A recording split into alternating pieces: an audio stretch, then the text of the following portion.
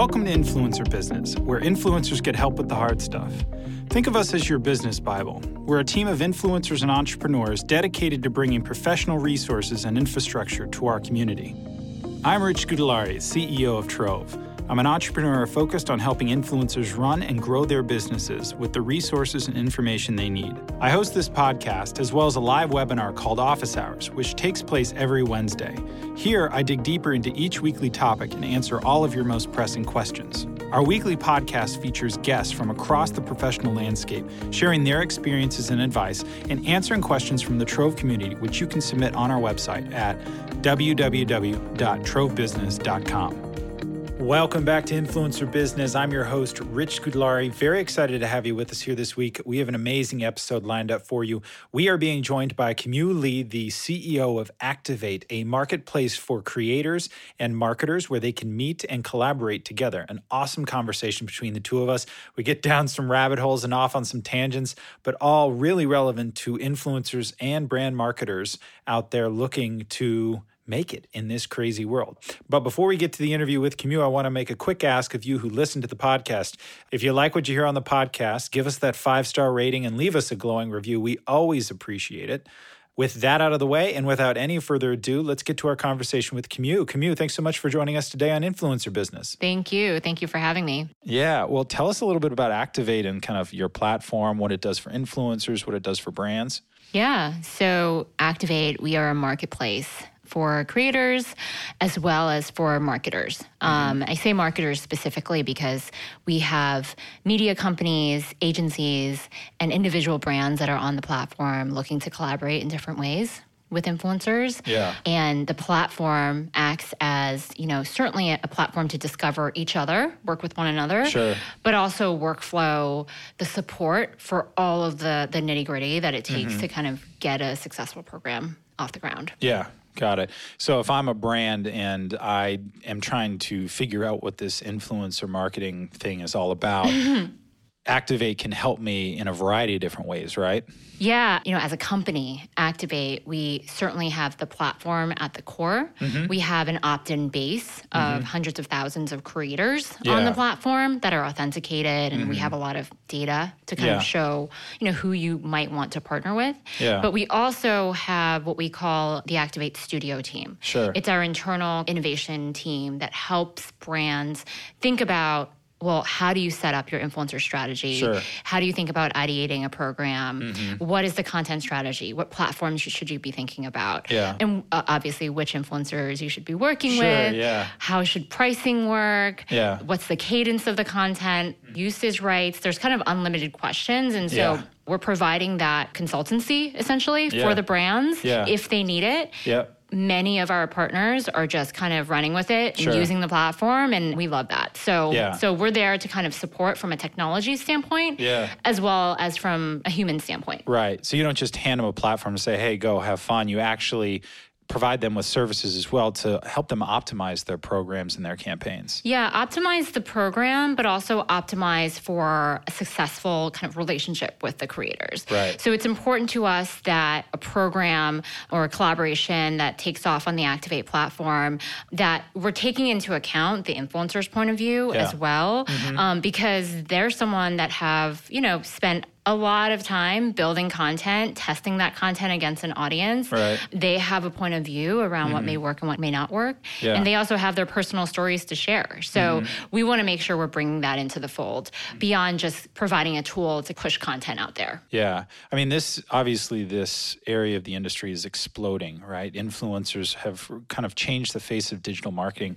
Why is it important for there to be platforms like Activate for both brands and influencers?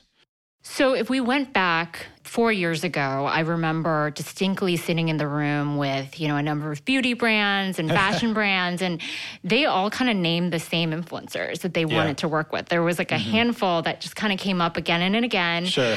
And while those creators continue to build their businesses today, many of whom who've moved on to do kind of build their own brands, build their, businesses. What we are seeing right now is an explosion in kind of the expansion of the base of creators that are really receiving opportunities and really partnering with brands. Someone, right now we just finished a 6-month collaboration, a dating app that was working with 270 creators, different tiers of creators. Now, if you think about that, how can you systematically and thoughtfully vet who you partner with as a brand? How do you think about, how can you find that many influencers? How do you find that many? How do you make sure they're all available for the flight dates? I mean, there's the practical nature of how do you actually connect the dots? But then also is the audience relevant? Is the content quality there? Is this someone that can embody your brand? All of those things, in order for you to really execute at scale, and that's certainly where the industry has come, and the demands of more measurement and more transparency, that is where technology can be really helpful so that neither side, the influencer side or the marketer side, is spending, all hours kind of manually collecting data and sending it back and forth in Excel spreadsheets. Yeah, absolutely. Yeah. Trying to kind of coordinate with 270 different influencers for a campaign and talking about rates, talking about exclusivity, things like that, be really hard over email or text or whatever other form of communication. But one of the things that we've talked actually a lot about on the podcast is the importance of personal relationships vis-a-vis the brands and the influencers, right? So what role does Activate play in that, right? Is it too transactional? How do you guys make it so that it's not just a transaction, so to speak? As a platform, it's very easy to get transactional. Things that we have done to build into the platform to be able to allow influencers to really tell their story. For most collaborations that are launched on the platform, we ask for, we ask that, only a certain subset of creators are invited into those programs. Those influencers can then raise their hand to say, I am really relevant for this brand because I've been using this brand for 2 years, or my grandmother was using this beauty brand. That's seriously, something that we've pulled through. Or I'm someone that talking through a key life moment, and, an influencer is able to share that they're purchasing a home in the next 6 months. And that's why they're relevant for this home insurance brand. So those are the types of things that we want to tease out and enable. Right now, those things are happening in a very manual manner, right? Someone picks up the phone or DMs someone and you go back and forth. And it's hugely inefficient for both the influencer and the brand. If we're able to kind of enable that sort of information sharing on the platform to have an informed, okay, this is the right influencer to partner with, that is the beginning of, successful discovery of the right partner. It's so interesting, though, because it's not just about discovery of the right influencer, but it's discovery of the right influencer at the right time. Correct. You're talking about buying a house. If I am StreetEasy, or if I am Zillow, or I am Trulia, any of these, different platforms, and I'm looking to connect with influencers, I want to connect with ones that are actually having those life moments now, because that organic partnership is going to perform so much better. Yeah, and that's happening, certainly at the higher tiers for influencers that are rep by talent managers, right? You pick up the phone, you email the talent manager, you get some of that information, but there's a whole host of creators that are not rep by talent managers today or self-represented that also can share those stories.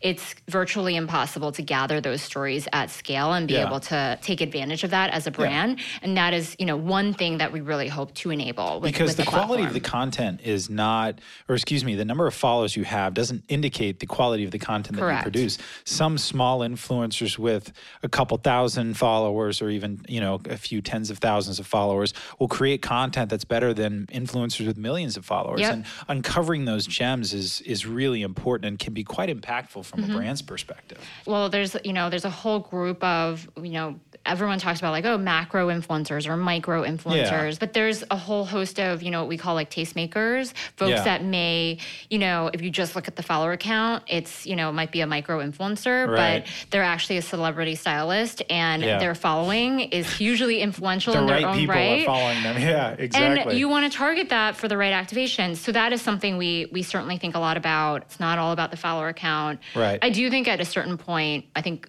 earlier this year, there was this whole movement, a lot of questions and interest in nano influencers. Right, We've certainly activated programs with lots of nano influencers. It may make sense in certain cases, especially if you're doing like really hyper local things. Before you move any further, how do you classify nano? Under like 10,000 in following. Okay. We're So talking like 5,000. Yeah, probably. How many do you have? I don't know, 800 or 900? Okay. Would I be a nano or you have more followers than me, so that's pretty good. I have 700. Everybody go follow Camille. No, please don't.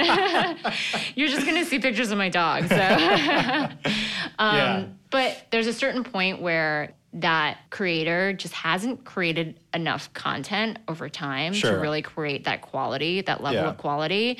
So you do lose that after a certain level. But depending on what you're looking to do, sometimes it makes sense.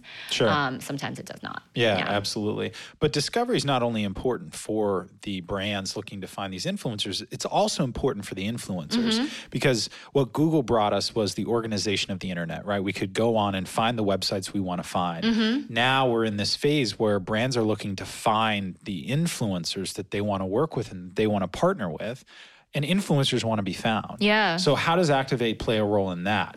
So to facilitate discovery, they can choose to connect whichever social accounts they want to. So if they are influential on YouTube only, maybe they only connect their YouTube channel across all the different channels, Google Analytics if they have a blog, Instagram, YouTube, Facebook, Twitter, etc. We also allow you to input information that's special to you. So, for example, if you host a podcast, we like for that information to be there. Sounds like I should sign up for Activate. There you go. You would be a nano influencer with a podcast. Nano influencer, yeah. And there's also information that's automatically pulled on your behalf so that you're not always updating your own metrics, with regards to following, who your audience is, engagement rates. It pulls in kind of previews of your content so they can kind of get a sense of the direction, the aesthetic that you're able to, put out there. There's a whole host of, being able to see audience insights, within your audience. Is there a lot of folks that are really into sports, or are there a lot of folks that are really into, I don't know, shopping, whatever it may be, being able to pull that.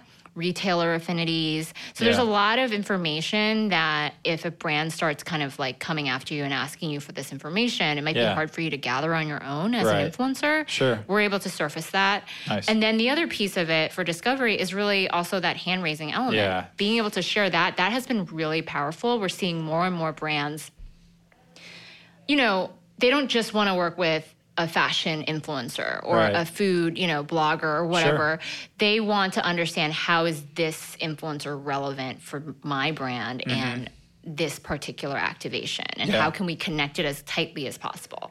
So we want to be able to facilitate that level of discovery with the platform. Other things that we do for discovery, we have someone on our team that is solely focused on really curating what we call micro communities of influencers on the Activate platform. So we have bilingual Spanish-speaking influencer group. We have... That is, you start to... The Venn diagram starts to get quite small there, but with several 100,000 influencers on your platform, you can build that Venn diagram in a way that a platform with maybe only a couple thousand can't. Yes, for sure. Brides-to-be, which is a timely one, but, that changes over time, but we've built that out as a group. Certainly, like, various ethnicities, folks that are conservationists, really passionate about certain key causes. So just to give you a sense of like the different layers at which you can group folks into, this has been built based on demand. We are seeing kind of trends in terms of what brands are looking for, and we build out these groups. And through that, informed by kind of data on the platform, we want to make sure that as a brand coming onto the platform, you're able to really tap into these communities very efficiently. And you're trying to, so you're saying this is built upon demand. Have you seen the results play out that those campaigns done with this very kind of smallish Venn diagram where it's very specific do better better than just the generic campaigns? Yes. So being able to tell that personal story or being able to get very specific about a brand. So for example, we might do kick off a casting where we're looking for someone that is a long-term, already a customer of a certain brand. Yeah. So they can actually talk through why they've been using. We don't even need to brief them on the value prop of the brand. Yeah. That has been hugely successful in terms of, being able to get that kind of story through. Yeah. So it's not just, hey, try this product, or hey, buy this, use my promo code. Right. They're actually over time talking about the key value props of what this product is all about. So their followers like, hey, I've been a huge fan of Diet Coke for the last 20 years. I have it with every meal. Yeah. I can tell the story and the value prop because I told it 20 times, 200 times before. Especially for subscriptions and things like that. I've been subscribing to this, this box or this, this product over time. So high commitment things a high dollar value product, that sort of deep connection with the influencer starts to really come into play. I'm going to be a cynic here for a second. How do you wade through the people posing as longtime subscribers or longtime listeners or longtime, customers? Totally. So what we will typically do if we're doing that kind of casting where we're going really deep into we're asking for long-term, customers of a brand, we will actually ask hey, have you posted about this brand before? Yeah. How far back did you post? Can you share those links with us? Some will submit them, some won't, but that's part of the vetting. It's part of the vetting process, Absolutely. And it may be that there's a couple of influencers that get pulled into the program that maybe were only, recently customers, but we feel that their content quality is super high, and we see that, performance on prior programs have been really strong. Yeah. And that's still okay. Sure, But we want that as part of our casting lens and being thoughtful and systematic about it. Yeah, absolutely. On the brand, because we were talking about this earlier, you said you had some crazy number of applicants for a recent campaign you guys did. How do you even just start to make decisions as a brand, right? I get a couple thousand responses to an RFP I put out. Yeah.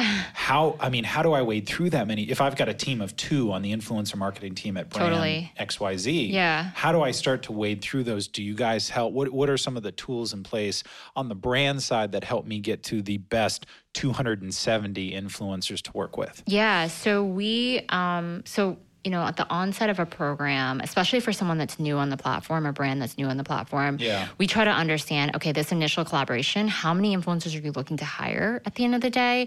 Who is your ideal target? Influencer archetype, what is your casting lens around this? And we will recommend the best approach to launch this program. You may only be launching to a small subset of the network.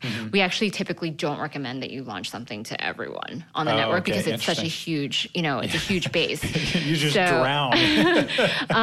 Unless you really want to scale it out, or if you have a very niche question. If you're a glutton for punishment.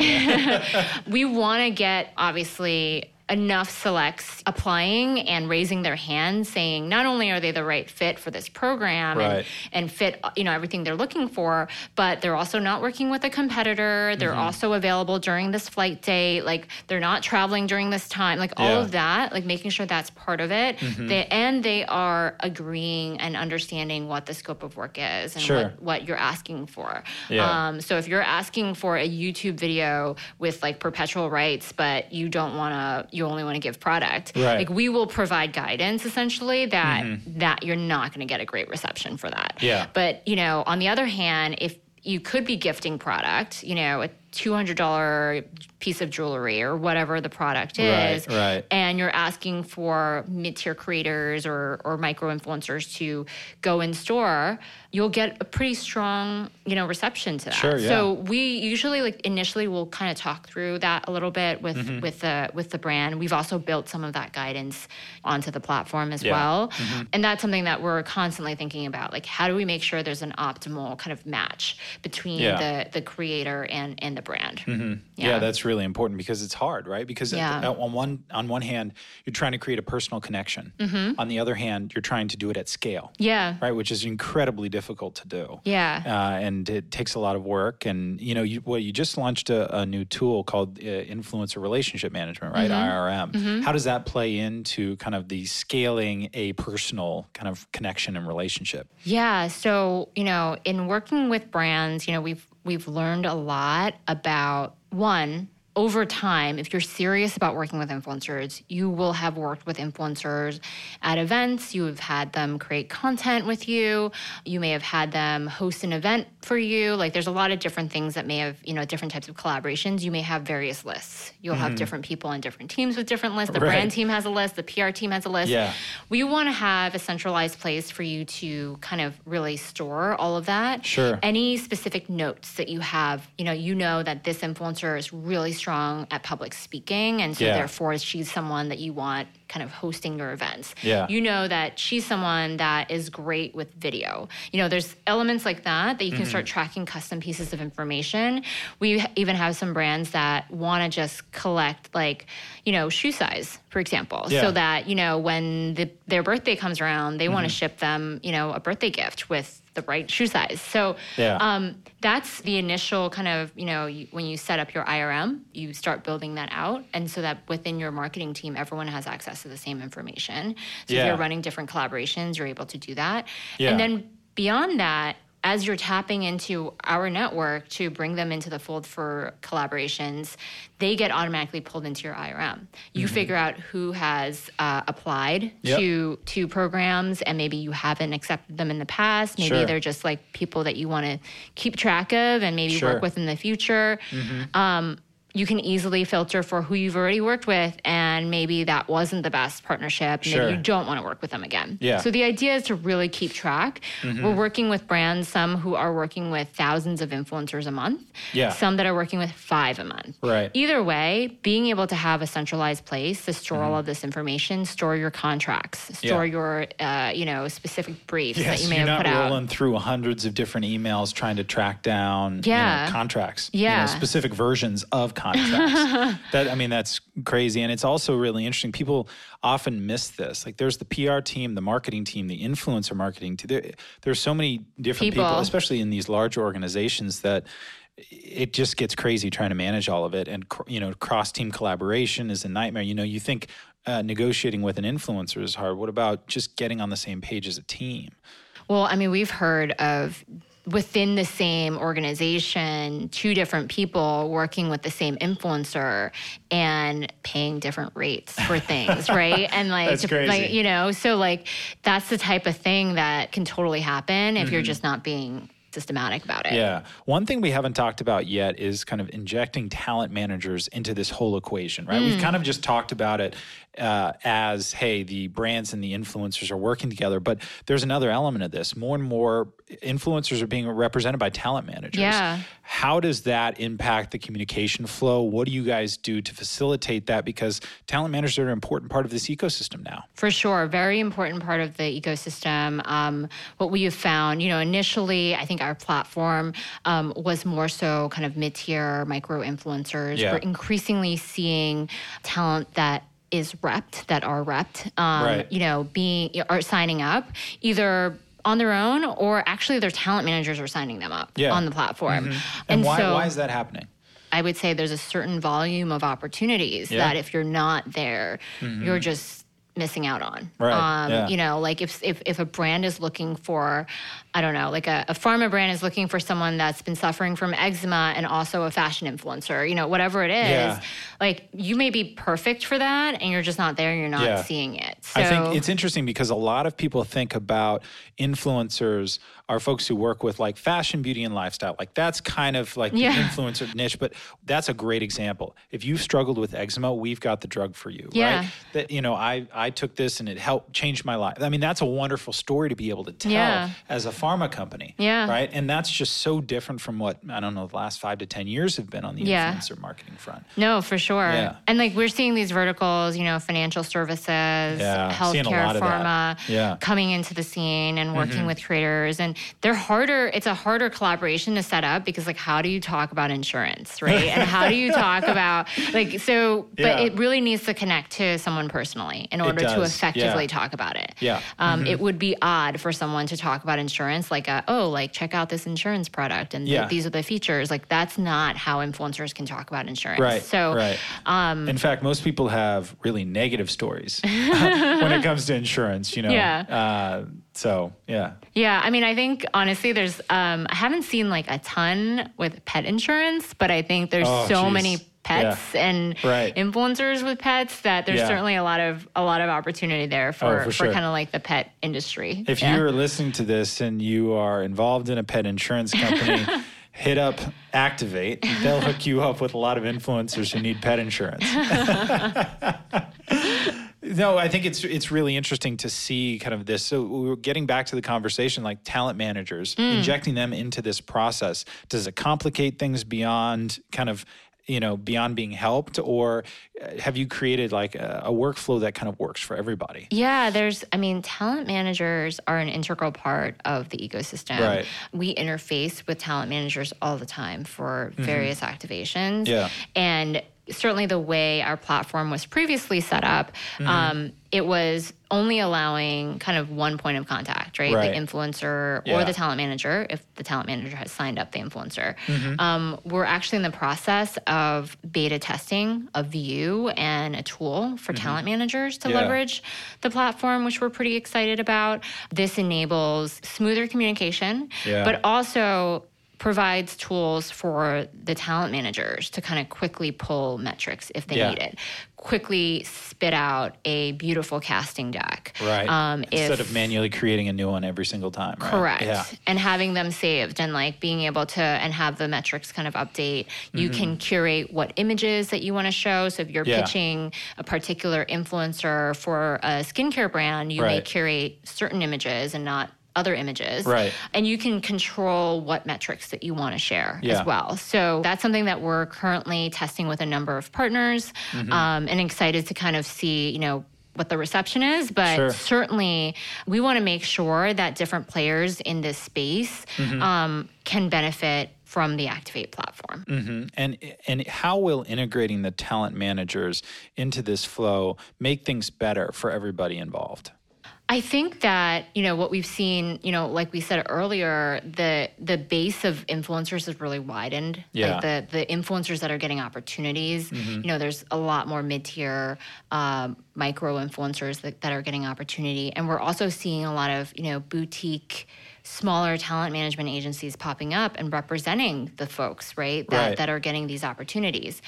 At that level, what we're also seeing is one talent manager may be repping more talent and needing to scale that a little bit more. And so they also need some sort of technology support. So often we talk about the brands and the influencers, and you forget about the folks who are making it happen in the in-between. There's a lot to have to handle with regards to, and so if you're able to use IRM, influencer relationship management, to store specific pieces of information as a talent manager, which you're constantly getting calls like, hey, who in your roster has a rescue dog? Who in your roster is, has 2 kids? Things like that. Like if those are things that are coming up and again, if you are able to kind of store that information in a centralized place, everyone on your team is able to access that. You're able to kind of create customized casting decks. Like this is the rescue dog group of, of influencers. And you can easily share that out. It saves a lot of time and you can be more efficient about pitching your talent. 100%. Yeah. And you can make these connections better. You can do a better job visually on both sides, right? You can be more responsive to brands and you can be more responsive to your talent, your roster of talent. No, that's incredible. So you guys sit at this interesting nexus in between brands and influencers and their talent managers and whatnot. What are some of the biggest pain points that you're seeing on the brand side of things right now when it comes to influencer marketing? Like what are people complaining about? I think that there's certainly kind of ongoing questions about audience quality. Yeah. What, am I, Who's buying? And what does that look like? Right. There's concerns about social platforms, depressing organic reach. Yep. In some ways. For sure. There's, broadly speaking, it's really the fact that influencer marketing as a channel, it's just not as, you're not pressing a button and shooting a bunch of programmatic ads out there. So it's just not as easy as some of the other channels. Because there are people involved. It's people, yeah. And some days, they might have a bad day. They might have been at the hospital taking care of their kid. Right. I mean, you just don't, life happens. Yeah. It's not like Facebook, which is usually always on and, you're going to get X number of impressions and it's going to happen on time. Yeah, but you're needing to scale something that involves people. By the same token, because you are tapping into people and tapping into personal stories, it's that much more impactful. Yeah, so much more powerful. Yeah. How do you do that? So, that's ultimately the biggest pain point, I think. Sure. Yeah. And how do you find the right people? How do you, do things in a scalable way, in a measurable way? And how do you know it's reaching the right folks? Sure. Other questions that come up again and again is what should I be paying? How should I be thinking about pricing? Sure. There's a lot of opaqueness in terms of pricing in this space. Yeah. It's very negotiated. And rightfully so, I think, because two people with 100,000 followers aren't the same, right? Especially if I'm going after a very specific niche. I'm going after dog owners who also own Mac laptops, but also like to go for long walks on the beach. Yeah. And there's a small circle, maybe they can command higher rates than somebody who, doesn't. But how do you prove that? Yeah, and how does the influencer prove that? And how do you price it out? Yeah. Right? It's not a CPM type thing where it's hey, I pay, $3 per 1,000 impressions. It's a very kind of convoluted way of doing things, which is good and bad, right? It causes a lot of headache, but there is also a lot of value to be captured on either side. Yeah. And I think something that certainly a lot of brands are thinking about it this way today, but for quite some time, it was, they were just thinking about, to your point, CPM, reach, impressions, right? Yeah. Which I completely understand coming from the finance world. I want everything to be measured, right? Yeah, give me all the data. But keep in mind what you are purchasing when it comes to influencer is the creation of that content. Right. You're paying for the model, you're paying for the photographer, you're paying for the copywriter, the rights to that content, and then it gets distributed to a very specific audience on your behalf. You're not buying a 30-second ad spot on NBC in between, is The Voice on NBC? I think it is, right? I don't know. I haven't watched TV in a while. I don't watch TV. Yeah, right. Everybody's on Netflix right now. But it's not the old school, I'm buying this much space in a magazine or I'm buying, a spot on TV. This is so different because not only are you getting access to an audience, but you're also getting access to a storyteller. Yeah. You're getting access to the content producer, the copywriter. It's more than just, hey, I want to advertise, at this time slot for 30 seconds on this network. It's very different. And it's also, there's certain things that you can do with an influencer that you cannot do from pure brand messaging, from pure, Like what, for example? So an example would be, when a brand is partnering with a nonprofit to do something big. And, yes, you can put out a press release like you're partnering with UNICEF or whatever it is. Great, pat yourself on the back, right? But if you're able to partner with people, with influencers that are also part of this partnership with you and able to talk about their experience, that is much more compelling and interesting, I think, of a story than brand X UNICEF, right? Whatever that kind of promotion is. Marketing and advertising has always happened. As long as there have been products to sell, people have needed to market and advertise, and they're always looking for more impactful ways to do it. Yeah. And so influencer marketing has gotten a bad name in some respects, and there have been points in time where people have abused the number of followers they have and where they're situated in the industry. But on the whole, this is a really interesting and new way to promote your products. And it is more more impactful than buying a 30-second spot on NBC. Yeah. Because the other thing that I thought was really interesting when you were talking about it on the platform that you guys have is you're allowing people to come forward with their stories about a brand, meaning they actually get to set the narrative as opposed to a brand has to hire an ad agency to create the ad, the old Mad Men style. Like now the actual consumer can tell the story. Yeah. Right. And they have a following of people who are ostensibly like them in some way. Yep. Right. So now all of a sudden you're not only outsourcing like the creative portion, but you're also outsourcing the storytelling, and the direction and all of that. And that's, I think, what makes it so impactful. Yeah, it's interesting. Like sometimes the brand will say, well, I never even thought that this could be the direction this could go. Oh, so you've seen this actually happen where the influencers have come forth with something. Yeah, given a perspective that maybe the brand didn't even have. Yeah. Help them tell their story better. Yeah, we were working with a toothpaste brand where Wait a second, hold on. Toothpaste's been around a long time. We're still discovering new ways to tell a story about toothpaste? This is, I don't think anyone expected it to go in this direction, but, we had an influencer that was creating yoga videos while brushing her teeth, So just multitasking. And it just performed really well. It's funny. And it took off and it became something that, the brand was super excited about. That's cool. Certainly was not dictated by the brand. We have also had situations where, maybe the brand wants to kind of set a general direction of like, hey, this is the general direction of what, we want to talk about. I'm just like freedom, for example, meaning, 4th of July. Something like that. Like, well, how do you create your own content, giving that freedom to create that content, but making sure it ladders up to an overall theme.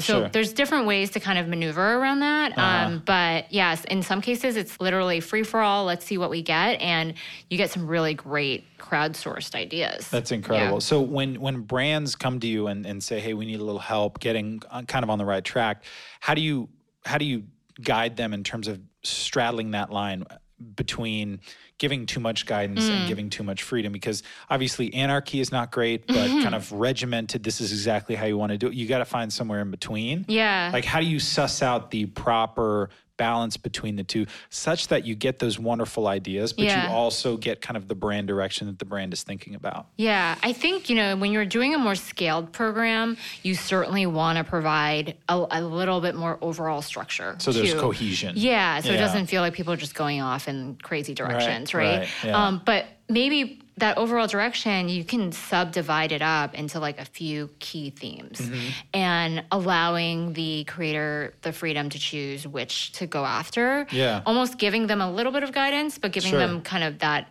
editorial power at the end of the day to decide what will perform well for them. Yeah. That's helpful for a lot of programs because we love looking at the end, looking as we move through that program, which themes performed well, what engaged well, right? And sometimes there is this breakout. Right. And that informs the next program. Yeah. So there's that ability to kind of really like test like content formats and content direction. Yeah. When I say content formats, like we've had where we're including more about the influencer versus more about the brand, right? Okay. And testing that and seeing how that goes as well. So that's something that we think about, and we want to provide. We never advise to kind of script.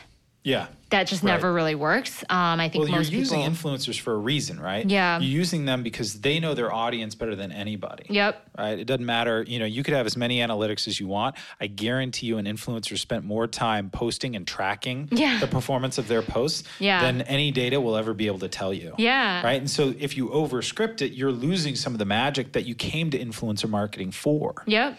Yeah. But let's flip the script a little bit here for a second and talk about the biggest complaints that brands have when it comes to influencers themselves, like influencers as partners. So this is an opportunity for you to give a little advice to influencers on how to best partner with brands. So what are the things that brands say, oh, this was terrible, like it really hurt the relationship, or this is what wasn't? What are some of the things that you hear? I think that when things go wrong, it's typically because, either things aren't set up right up front, where timelines aren't very clear, or content direction and guidance wasn't very set, in which case you might have a divergence of like expectations from both sides.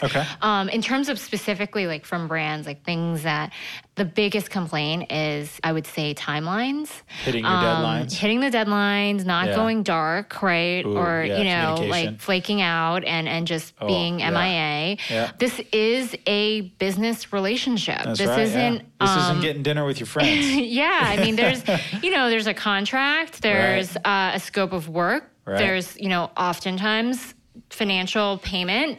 Big budgets behind this. And when you partner with a brand, the brand has very specific dates and things they need to hit. If they're launching a product, it needs to go out when the product is launching. Right.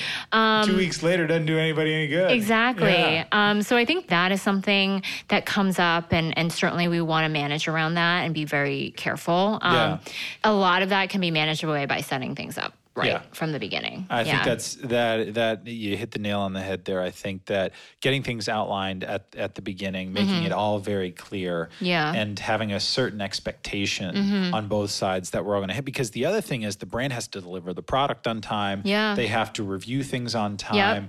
It's a two-way street, right? Everybody's got to participate. We're in this together. We all want to achieve the same thing. And so you got to come ready to work, because that is what it is. It's a business relationship. This is, this is not super fun, happy playtime. Like maybe it is. It is but work. You have to deliver. There's expectations, and it has knock-on effects, because good influencers will get more business from the same folks. It's 100 times more expensive to go win a new client than keep an existing client. So if you deliver, it could result in a lot more business. I mean, we always say like over deliver. Like if you're really happy with this collaboration, like as an influencer, and if you find the opportunity to kind of do a little bit extra, certainly it's very, very appreciated by the brand.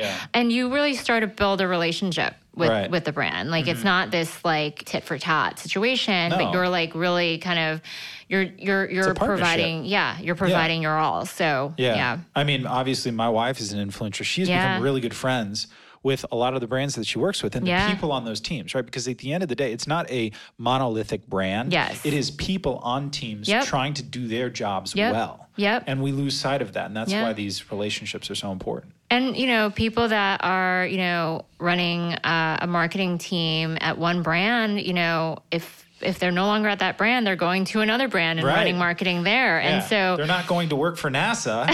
They're going to go do what they know how to do. They're going to do more marketing and they're going to bring their expertise with them and their contacts with them. And their Rolodex. And they're going to reach back out to the people who always delivered for them.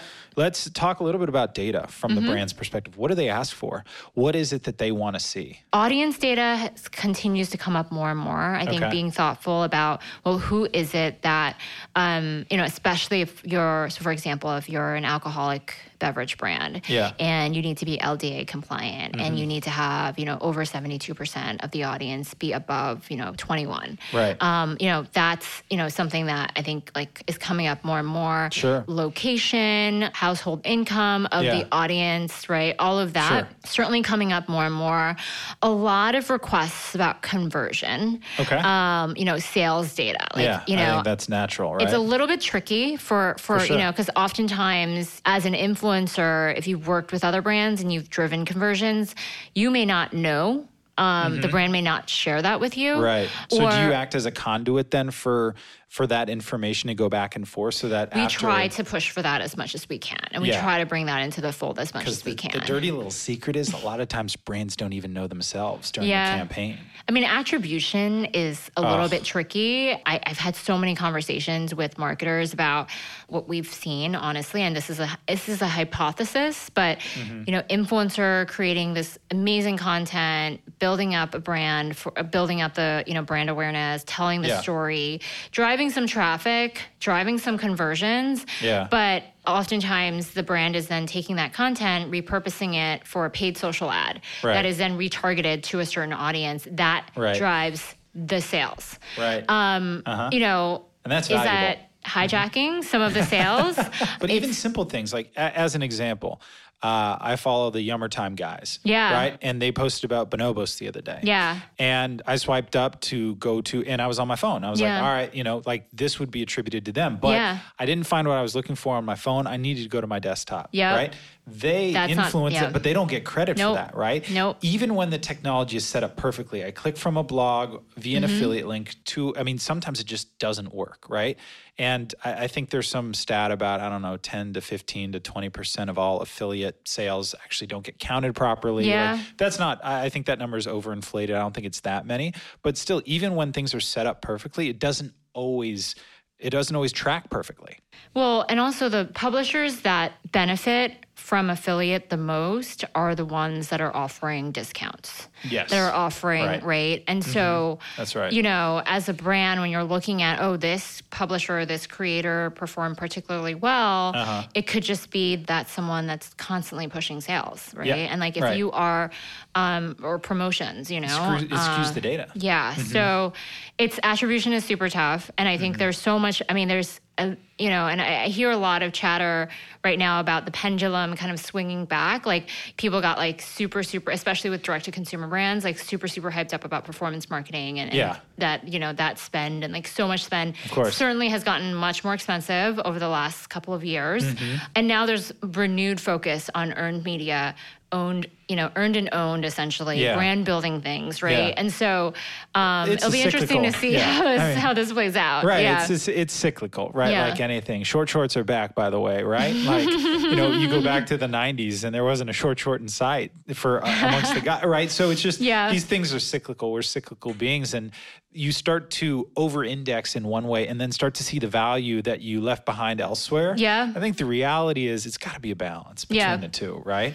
Another good anecdote, a friend of mine at a direct-to-consumer brand, they were in the U.S. only initially, right? Yeah. And they had built out their brand, their performance marketing, crushing it, Got right? their funnel going. Great. Yeah, everything's going well. Sure. And my friend's actually on the performance side. So she's been running their performance marketing, Facebook and Instagram advertising. Yeah. They launched in Europe. Yep. And they started pushing out some performance marketing.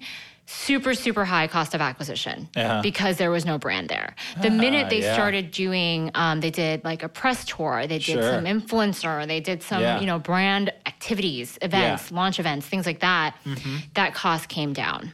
Yeah. And so, how do you take a more balanced approach and more holistic and thinking about, as the CMO, as, thinking about where to allocate budget, how do you be a little bit more thoughtful about that? Yeah. That's something that's super interesting to me because, influencer is still like one sliver of it. And how do we fit in against all of that? It's, always really interesting. I think as a species, we're super susceptible to hype. And again, over-indexing and getting pushed too far to one side as opposed to maintaining a balance, even when somebody's saying you should spend 100% of your marketing budget on paid marketing, on performance marketing, right? And it's the same thing now. Like, I don't think brands should be putting everything that they have in influencer marketing, but I think there should be a big piece of their budget that should be in it. Yeah. Should be in paid marketing, and then also just normal brand marketing and earned media, right? Like, Yeah. Google and Facebook, Google, being the other mega, taking in a ton of budget with regards to performance. Yeah. Although losing share these days to Amazon, believe it or not. But yeah. But I don't know if you saw this. There's a piece out there about for search for AdWords that so many brands were just paying for their own brand name. So all it was doing was like you were paying for people to be lazy, to not scroll down, to click on the organic result, which you would be the first result anyway. So you were paying for that. A little bit of it, it's crazy, but a little bit of it is protecting poachers, because what'll happen, and I've seen this all the time.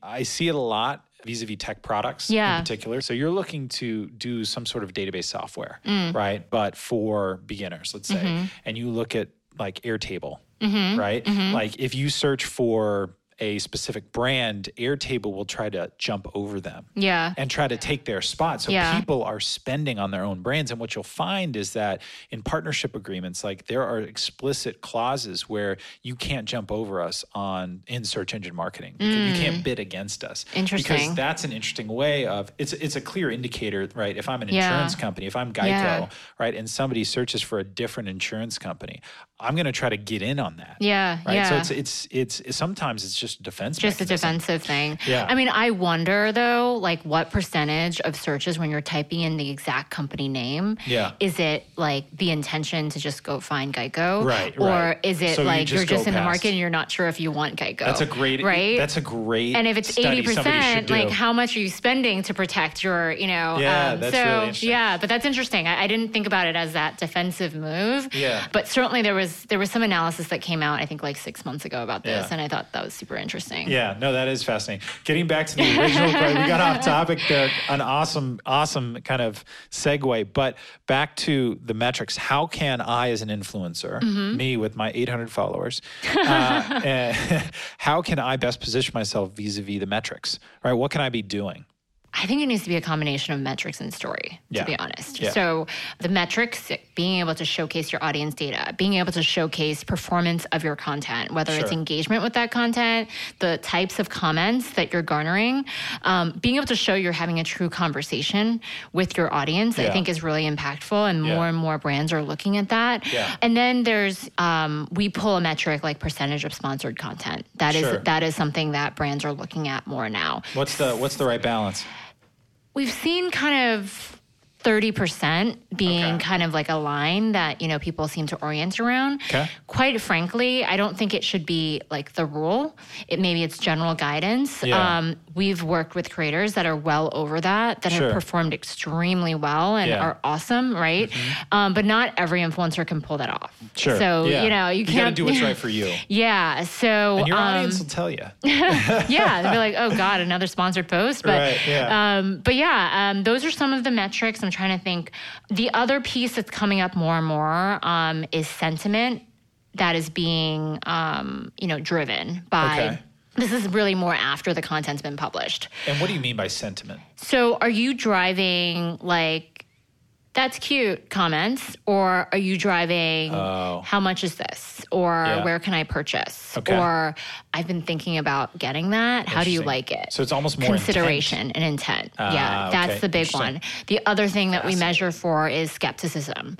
Like, does that really work? So we scan for that sort of reaction to content at scale. Collate that and able to kind of tease out, certainly if there's a skeptical remark, being able to kind of show the brand, like, what are those skeptical remarks? Yeah. It's not necessarily reflecting badly on the influencer, but that's how the consumer is reacting. Yeah. But being able to show like impact mid-funnel. And we were talking about measurement, there's upper funnel and there's like last click, right? Sure. You lose a lot of stuff in between, but like if you're able to say, hey, 30% of the engagement with all of this content that's being published as a part of this program drove consideration and intent, that's pretty powerful, and it gives you a semblance of kind of like how it's impacting various parts of the funnel. Right. Yeah. No, that's fascinating. Well, before I let you go, I want two pieces of advice, one for brands and one for influencers. On the influencer side, what can I do to best prepare myself for the next 5 years and building a business as an influencer? I think for influencers, like really digging into your content. I think that's the core of everything, right? A brand wants to partner with you because you are artful at creating content that connects with your audience. When you say digging into your content, what do you mean by that? Understanding what do you really want to be talking about? What are you really passionate about? Yeah. What your audience is reacting well to. Okay. Being thoughtful and testing that. Yeah. Because over time that may change. You may find that different content may perform better or worse on different channels. Sure. I do think the other thing to think about for influencers is diversifying. Okay. So you're not putting all your eggs in one social platform basket. That's super important. As the outages last week would tell you. Yeah. I mean, having more than one, a couple of channels. Certainly you don't need to be on all of them, but having a few places where you have content and you have audience, if you can, build your own owned audience as well. I think absolutely. that's, whether it's a newsletter or a website or a blog, I know people don't talk about blogs as much anymore, but that's your own, platform. And so I think that's super important. For brands, in thinking about influencer, it's not like this alien marketing channel. This is a marketing channel. There are ways that you can do influencer marketing really well. Yeah. And there are ways that, like the way you have a shitty TV ad. Yeah. I don't know if I was allowed to do that, but, or you're fine.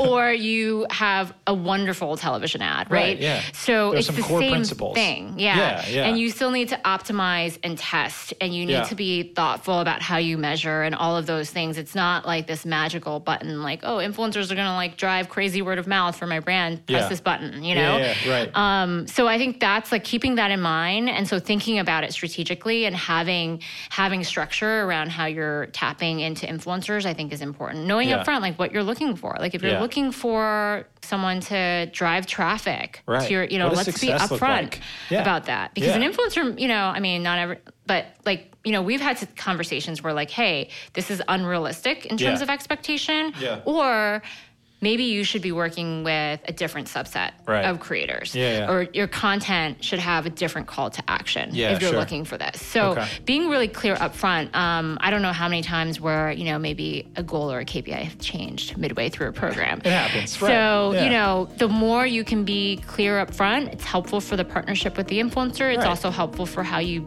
really build and strategize the program itself. 100%. Yeah. And if I'm an influencer and I'm a brand and I want to work with Activate, where do I go? Oh, try.activate.social. Try.activate.social. Well, Camus, thanks so much for joining us today. Thank you for having me. It's been awesome. This was a lot of fun. Thanks again to Camus for joining us today on Influencer Business. If you haven't had a chance to check out the Activate platform, I really recommend that you head over to try.activate.social and check it out. It's an awesome platform, great for both marketers and influencers alike. I really quickly want to recap the conversation that we had with Camus. It was an awesome conversation, a lot of really interesting points. The first point I thought that was really interesting is that it's not just about the influencer and the brand being a good fit. It's also about the timing being right. And that's why platforms like Activate are really important, because if a company like StreetEasy is looking to partner with an influencer, they want to find an influencer who's actively moving, who's actually looking for a home or for an apartment. And that's where this third dimension of time comes into play, because it actually creates a more compelling story and a better collaboration and something that's going to work better for both the influencer and the brand, and it's going to feel more organic. So that's a key component of a collaboration and a partnership, and that's why a platform like Activate is so important, because they facilitate discovery that is really hard to manage otherwise. So the second thing I wanted to talk about was actually more of a theme, kind of an undercurrent that underpinned most of our conversation. We're at a really interesting time in the marketing landscape where the consumers are actually becoming the marketers, right? We're past that Mad Men era where, these massive offices on Madison Avenue are dictating what the consumer sees and hears from a branding perspective. The influencers who are consumers themselves are actually being able to dictate the storytelling that brands are doing. I mean, she gave that great example of somebody who was doing yoga poses while brushing their teeth, a really creative way of coming up with an interesting brand story. And it's just a wonderful time to be in marketing, because it's pretty incredible where these deep connections between brands and influencers are coming to life and giving audiences and consumers really interesting brand stories that wouldn't have existed and haven't existed in previous eras. So it's pretty special to be a part of that. The third thing I wanted to pull out was that as an influencer going forward, it's not just about the data. It's going to be a mix of data and storytelling, because the stories that you put together matter. What people are saying in your comment section matters. It's really important that you get both the data and the storytelling right, and that will give you the most powerful platform. The fourth thing I wanted to pull out was a key concern that a lot of brands have. One of the chief complaints that she hears is that things aren't run on the timeline that was agreed to at the beginning. That's a really important point. It's a very clear grading system that brands can use when evaluating their collaborations and partnerships with influencers. Did they make the deadlines or didn't they? So at the outset, get everything set up, make sure it's clear, and then hit those deadlines. This is a business relationship, right? This is your business. You are representing yourself, your brand, so you have to treat it as such. And there may be some days where you don't want to get out of bed, or there may be some days where it might feel a little bit harder, or you've got a million things going on, but keep your focus on making sure you hit your timelines, because when the collaboration or partnership is over and people are reflecting on it, that will be one of the first things that comes to mind. And as Camille mentioned, this is a small industry. And so one day somebody might be at a specific brand, another day they might be at another brand. Word travels fast, the industry is small, so make sure that you are doing yourself a service by putting your best foot forward and creating the best brand and creating the best reputation for yourself in the industry. The final thing that I wanted to pull out of the conversation we had with Camille was one of the last things that she said. Focus on your content. Be thoughtful about it. Test it. And really start putting out content that you're passionate about, because ultimately that is what brands come to partner with you for. They're looking for a storyteller. They're looking for somebody who's connected to their audience, who knows their audience. So when in doubt, focus on your content, invest in it, and you will be surprised at the amount of ROI that you see, the return that you see on that content, not only in terms of partnerships or collaborations or brand relationships that you have, but also in terms of the community that you're able to build. As always, if you like what you heard today on the podcast, make sure you leave us that 5-star rating and give us a glowing review. We always appreciate it. And make sure to check out trovebusiness.com. We have everything that you could ever need to help you run your business more efficiently. Big shout out to Pete Crimi, who always makes us sound better over the podcast than we do in person. Once again, thank you for joining us this week on Influencer Business. I'm your host, Rich Scudellari, and we'll see you next time.